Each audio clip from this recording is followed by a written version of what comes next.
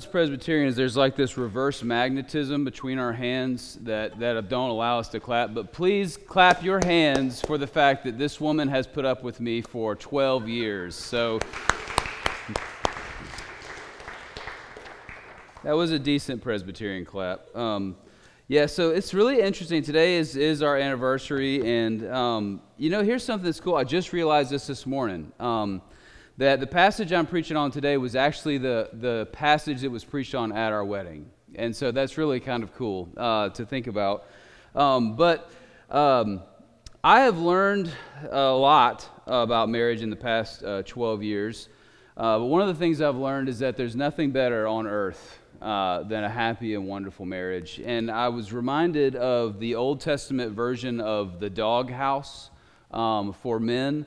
Is Proverbs 21:9 when it says, "It is better to live in the corner of a housetop than in a house shared with a quarrelsome wife." So that's like corner of the house, corner of the roof is like the doghouse, right? But here's the other side of the coin. Proverbs 31:10 says, "An excellent wife who can find? She is far more precious than jewels. The heart of her husband trusts her, and he will have no lack of gain." And so praise God that I and many of you have found such a wife. Praise the Lord.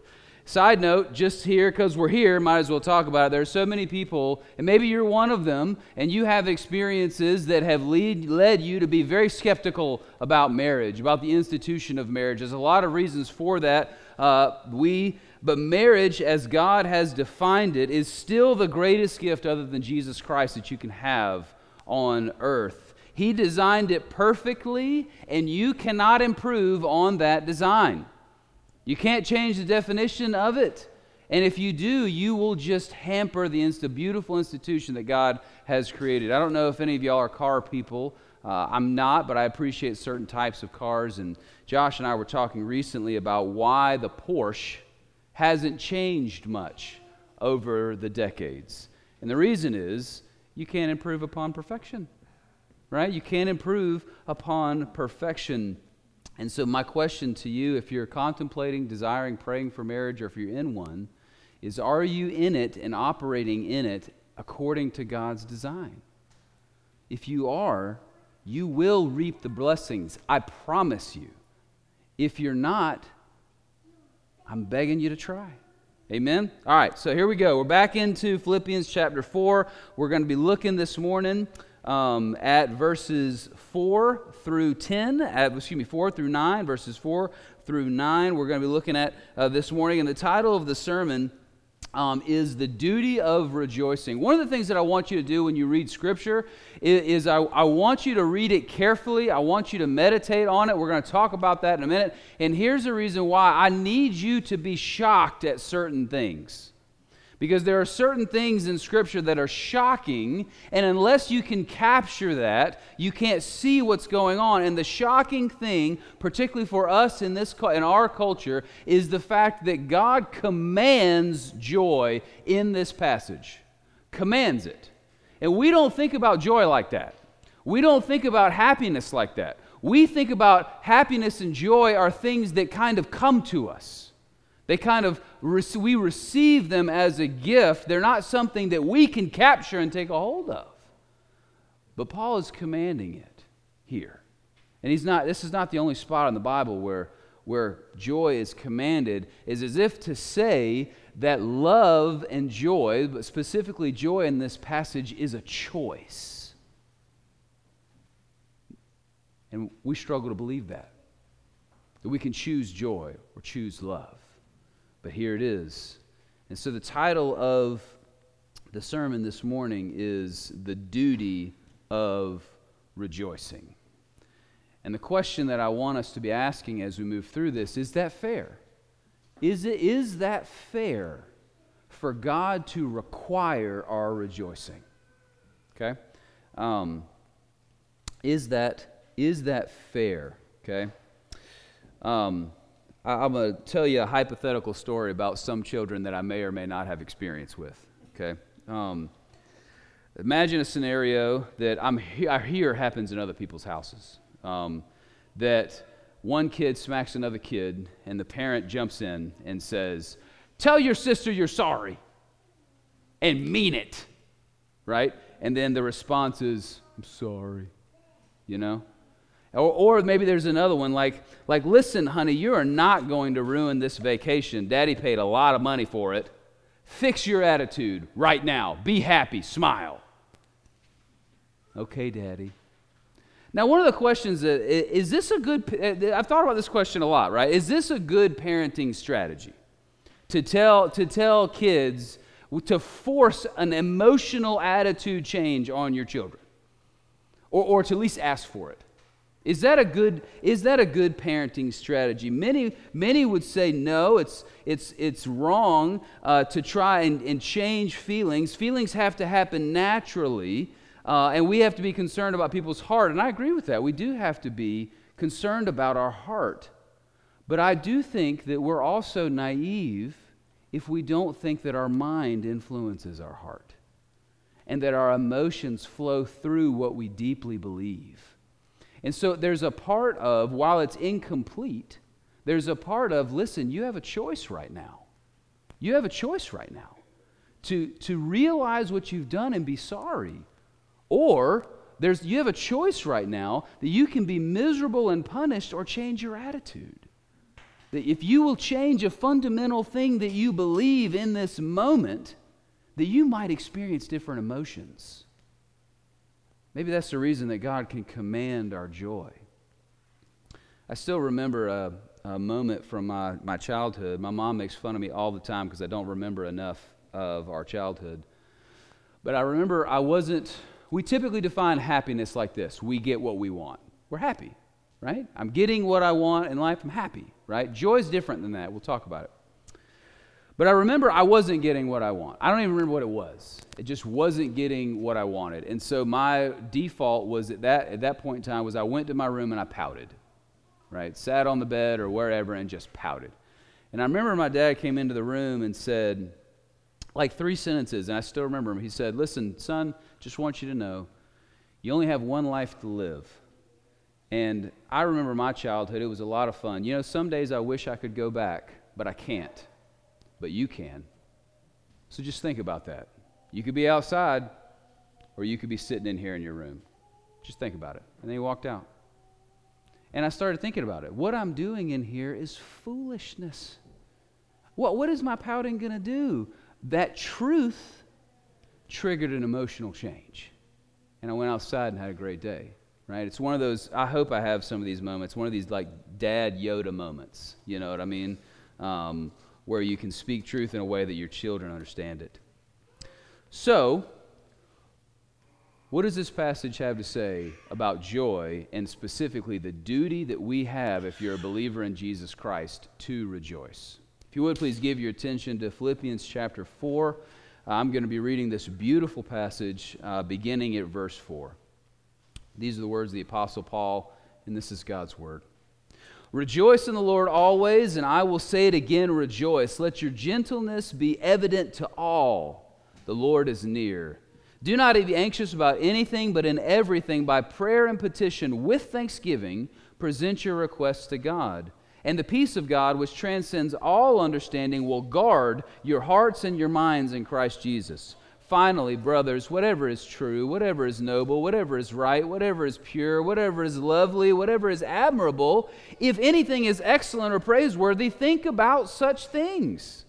And whatever you have learned or received or heard from me or seen in me, put it into practice. And the God of peace will be with you.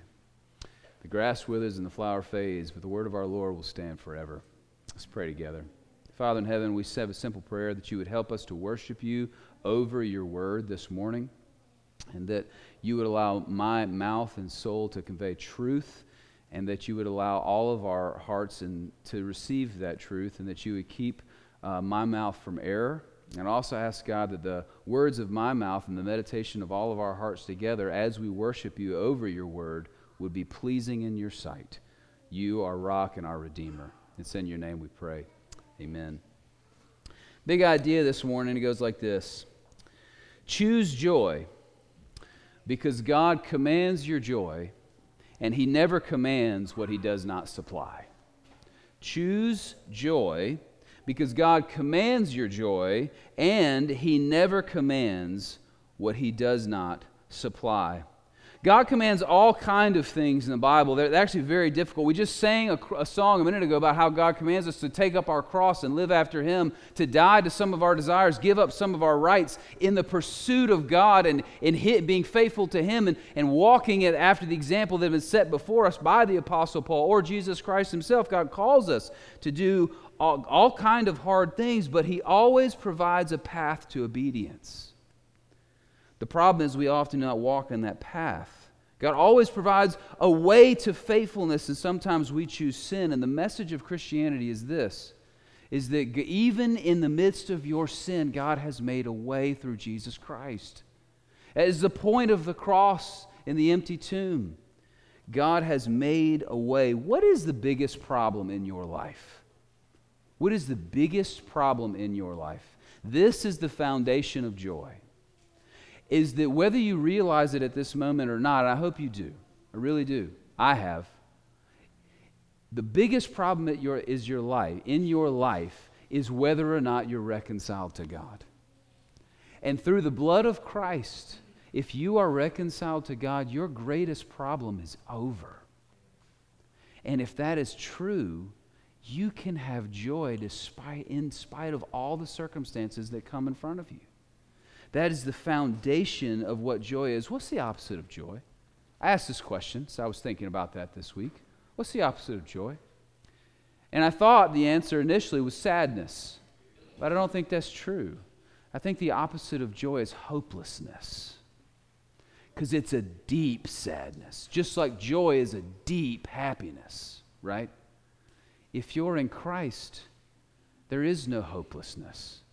There's only hope. That's the foundation of this passage. There is no commandment to which you do not have the power to obey in Christ. Okay? So what my goal for you today is to choose joy and have peace. That's what I want for you. That's what I want for me. And the second thing I want for you is I want you to know the disciplines required to pursue it. I want you to choose joy and have peace, and I want you to know the disciplines required to prove it. Because in the back half of this passage, Paul actually gives us something to do, okay, in order to have joy and peace. 4 points this morning. The choice and duty of joy, the source of joy, the connection between joy and peace, and the disciplines of joy. And they won't all get equal airtime, okay?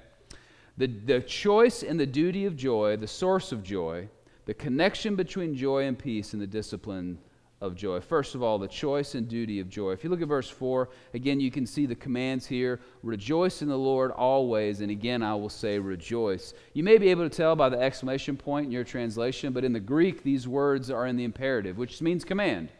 Do it, right? Rejoice, no options. Rejoice. And then he says it again at the end of it, rejoice. And he says it when he opens up this letter to the Philippians, rejoice. And if that weren't enough, he says always. Now this is what I'm talking about what I want you to be shocked sometimes when you're reading Scripture, or you'll miss the teaching behind it. Is this not unreasonable?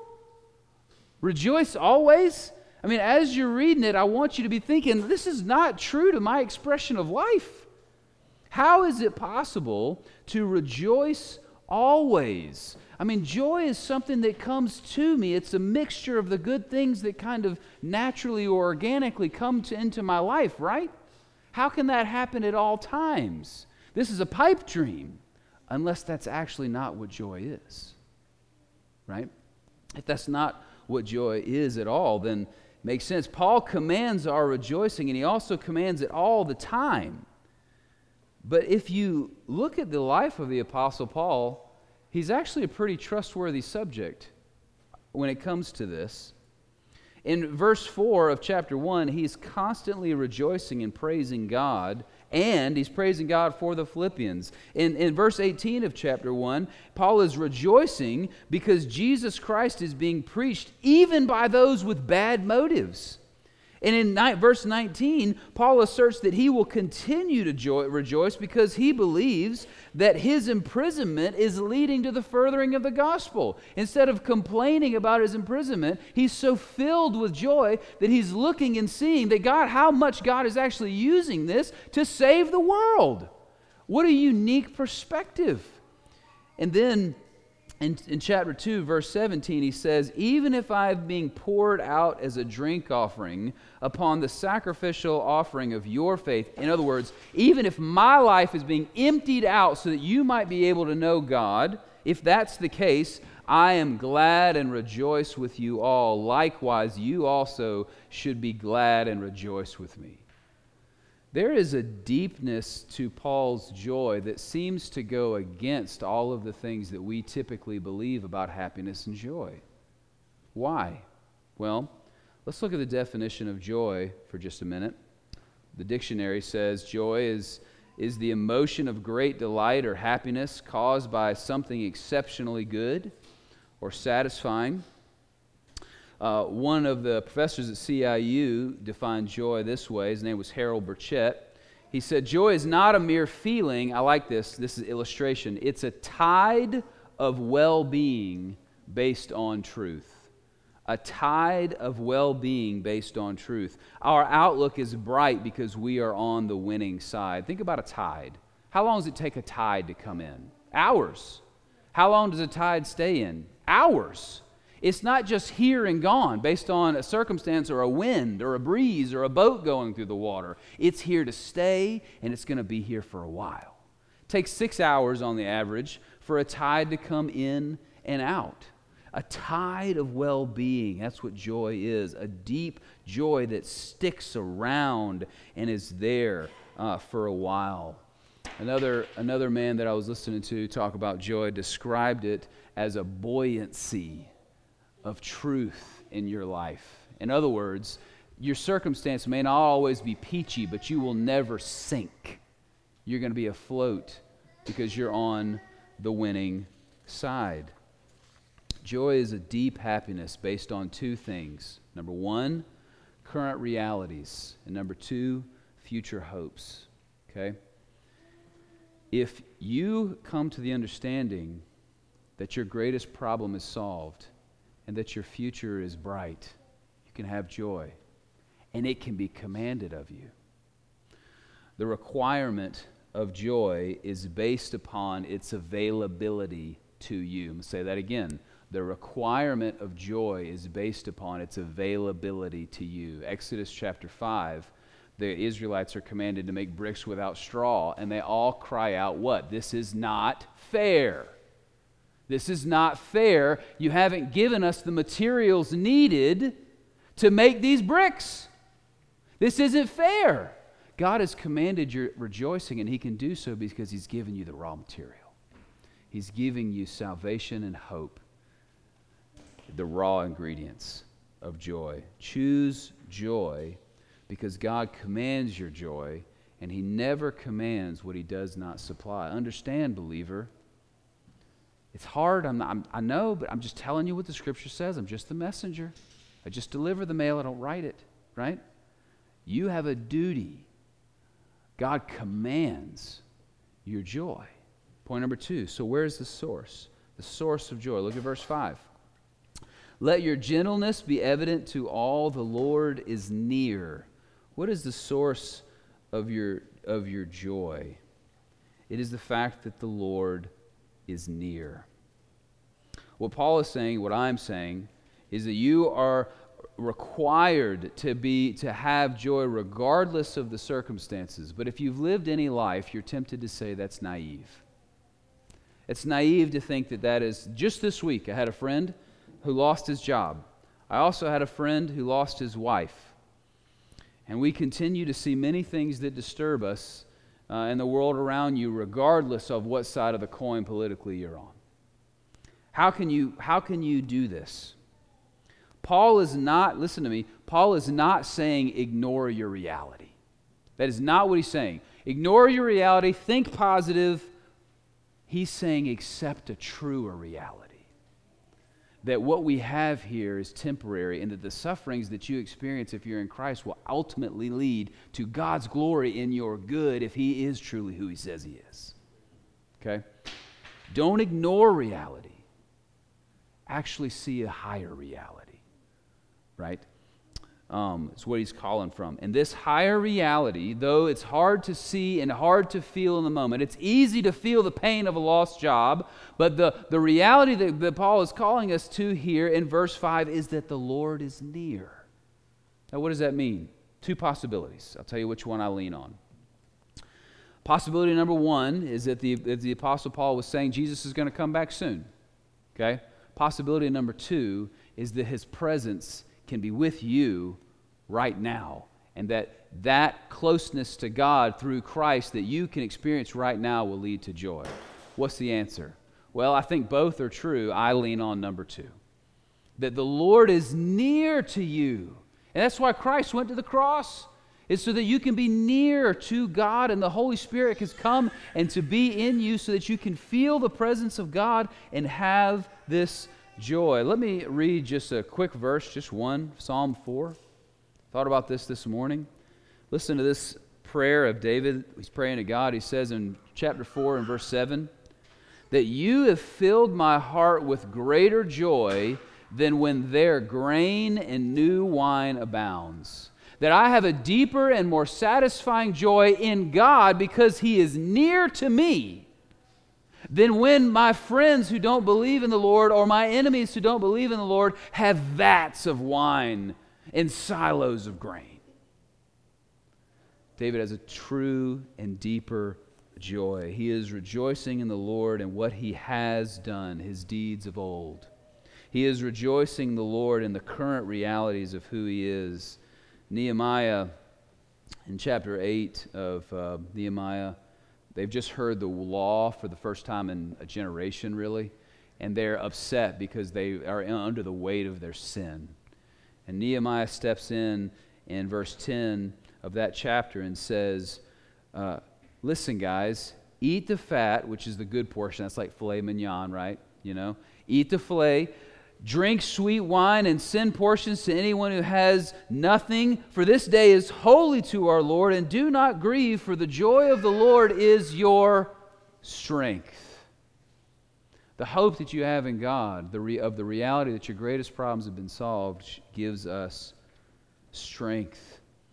1 Peter, this is what I'm talking about, this higher reality, okay? 1 Peter chapter 1, verses 8 and 9, they're talking of Jesus Christ. Though you have not seen Him, you love Him. Though you do not now see Him, you believe in Him and rejoice with joy that is inexpressible and filled with glory.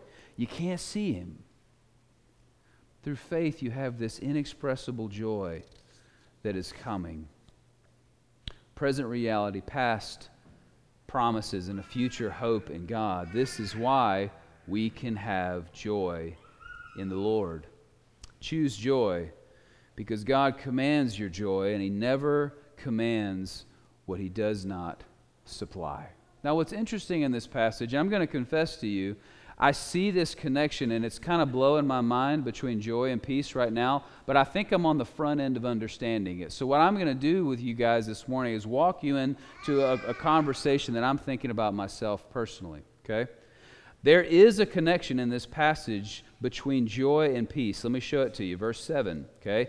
If you are rejoicing in the Lord and if you're praying to God with thanksgiving, verse 7 says, and the peace of God, which transcends all understanding, will guard your heart and your mind in Christ Jesus. And that word guard, the imagery there is like a military battalion standing around the fortress. You can't get in with these guys. These trained warriors standing in front, you're not going to be able to get in. And that's what Paul's saying in this passage is that, listen, if you pray like this with these thanksgivings, and we'll get to that in a minute, then peace of God will transcend all your understanding and will guard your heart just like this battalion would guard. Peace, front end joy, back end peace. All right, again, look at this, verse 9. Verse 8, Paul gives them some things to meditate on. We'll talk about that in just a minute. And then at the end of that, he says, and whatever you have learned or received or heard from me or seen in me, put it into practice. Go do something, right? Don't just think about it. Go do something.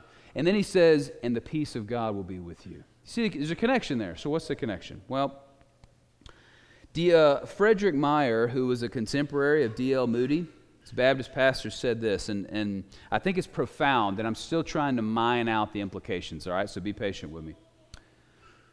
That joy is peace dancing, and peace is joy at rest.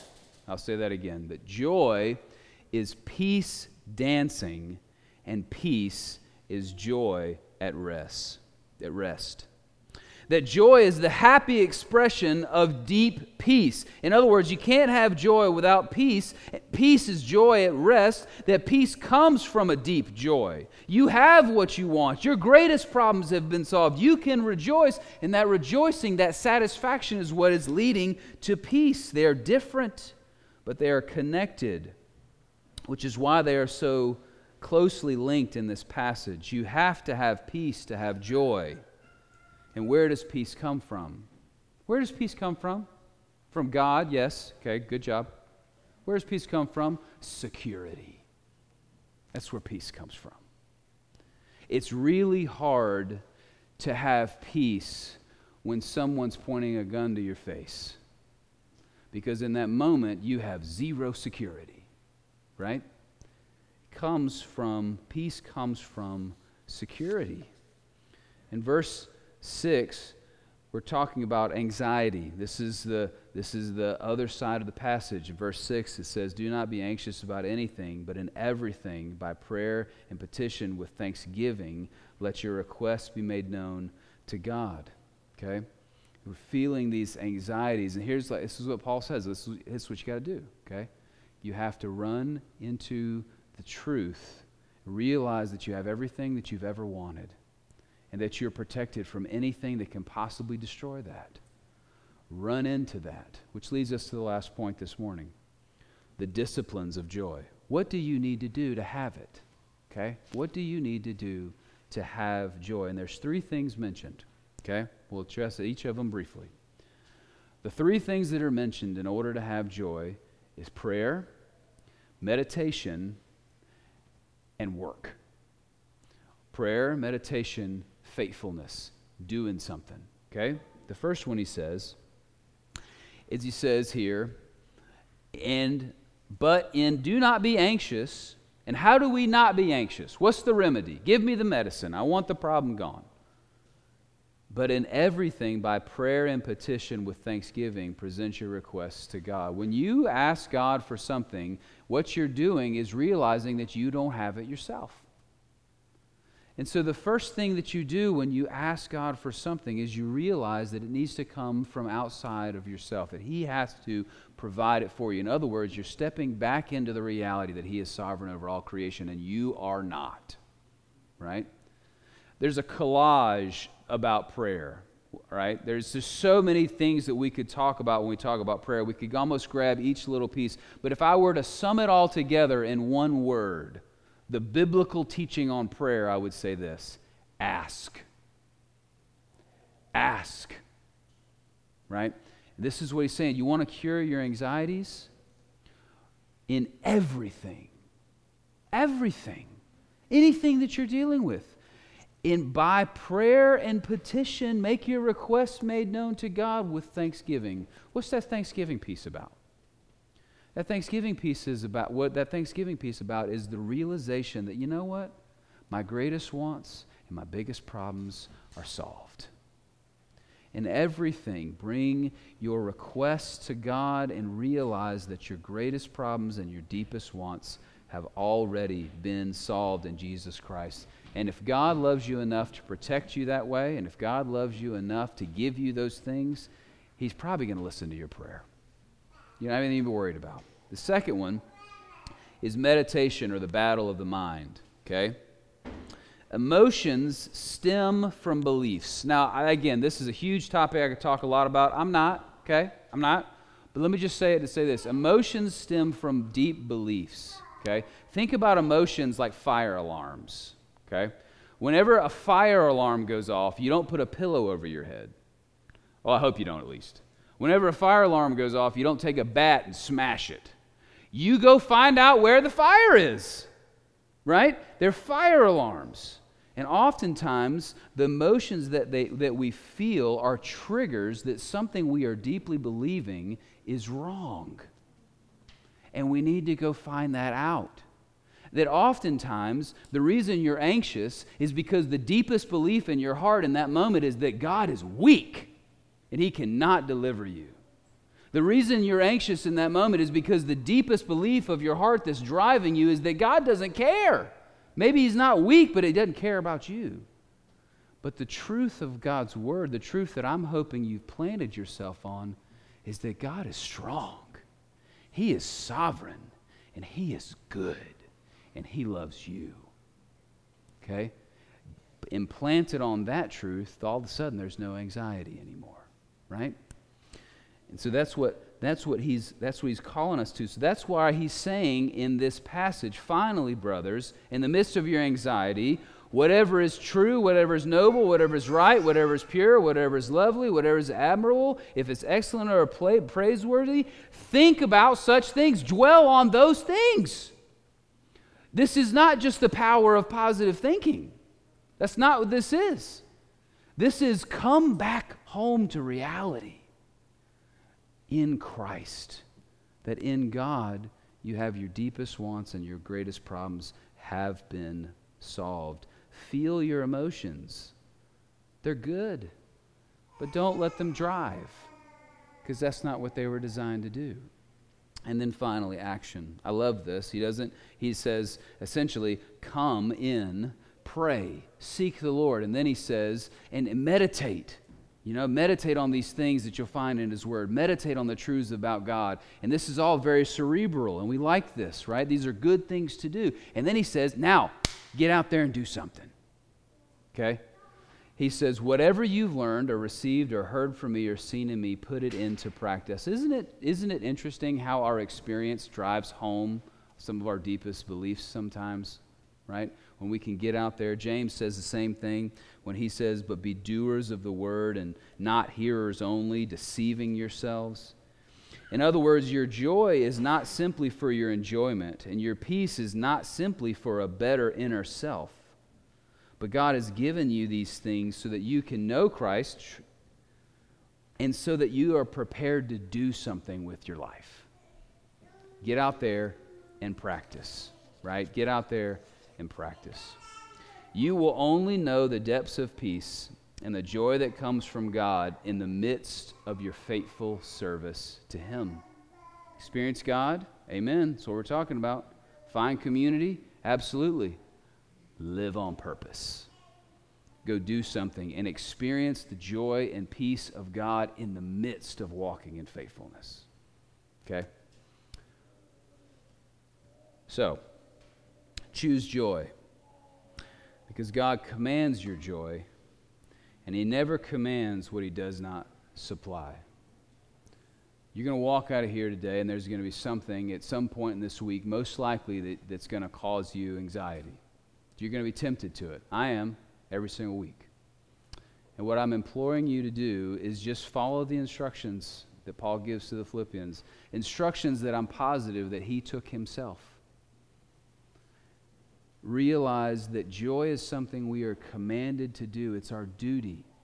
And God has also given us not only the means to in Christ, but the disciplines to come back into rich fellowship with God and experience the joy and peace inexpressible that can only be found in Him. Let's pray together. The Father in heaven, as we consider your word this morning, I do ask, God, that you would help us to know you in such a profound way, to experience deep joy and complete peace. And we ask these things in Jesus' name. Amen.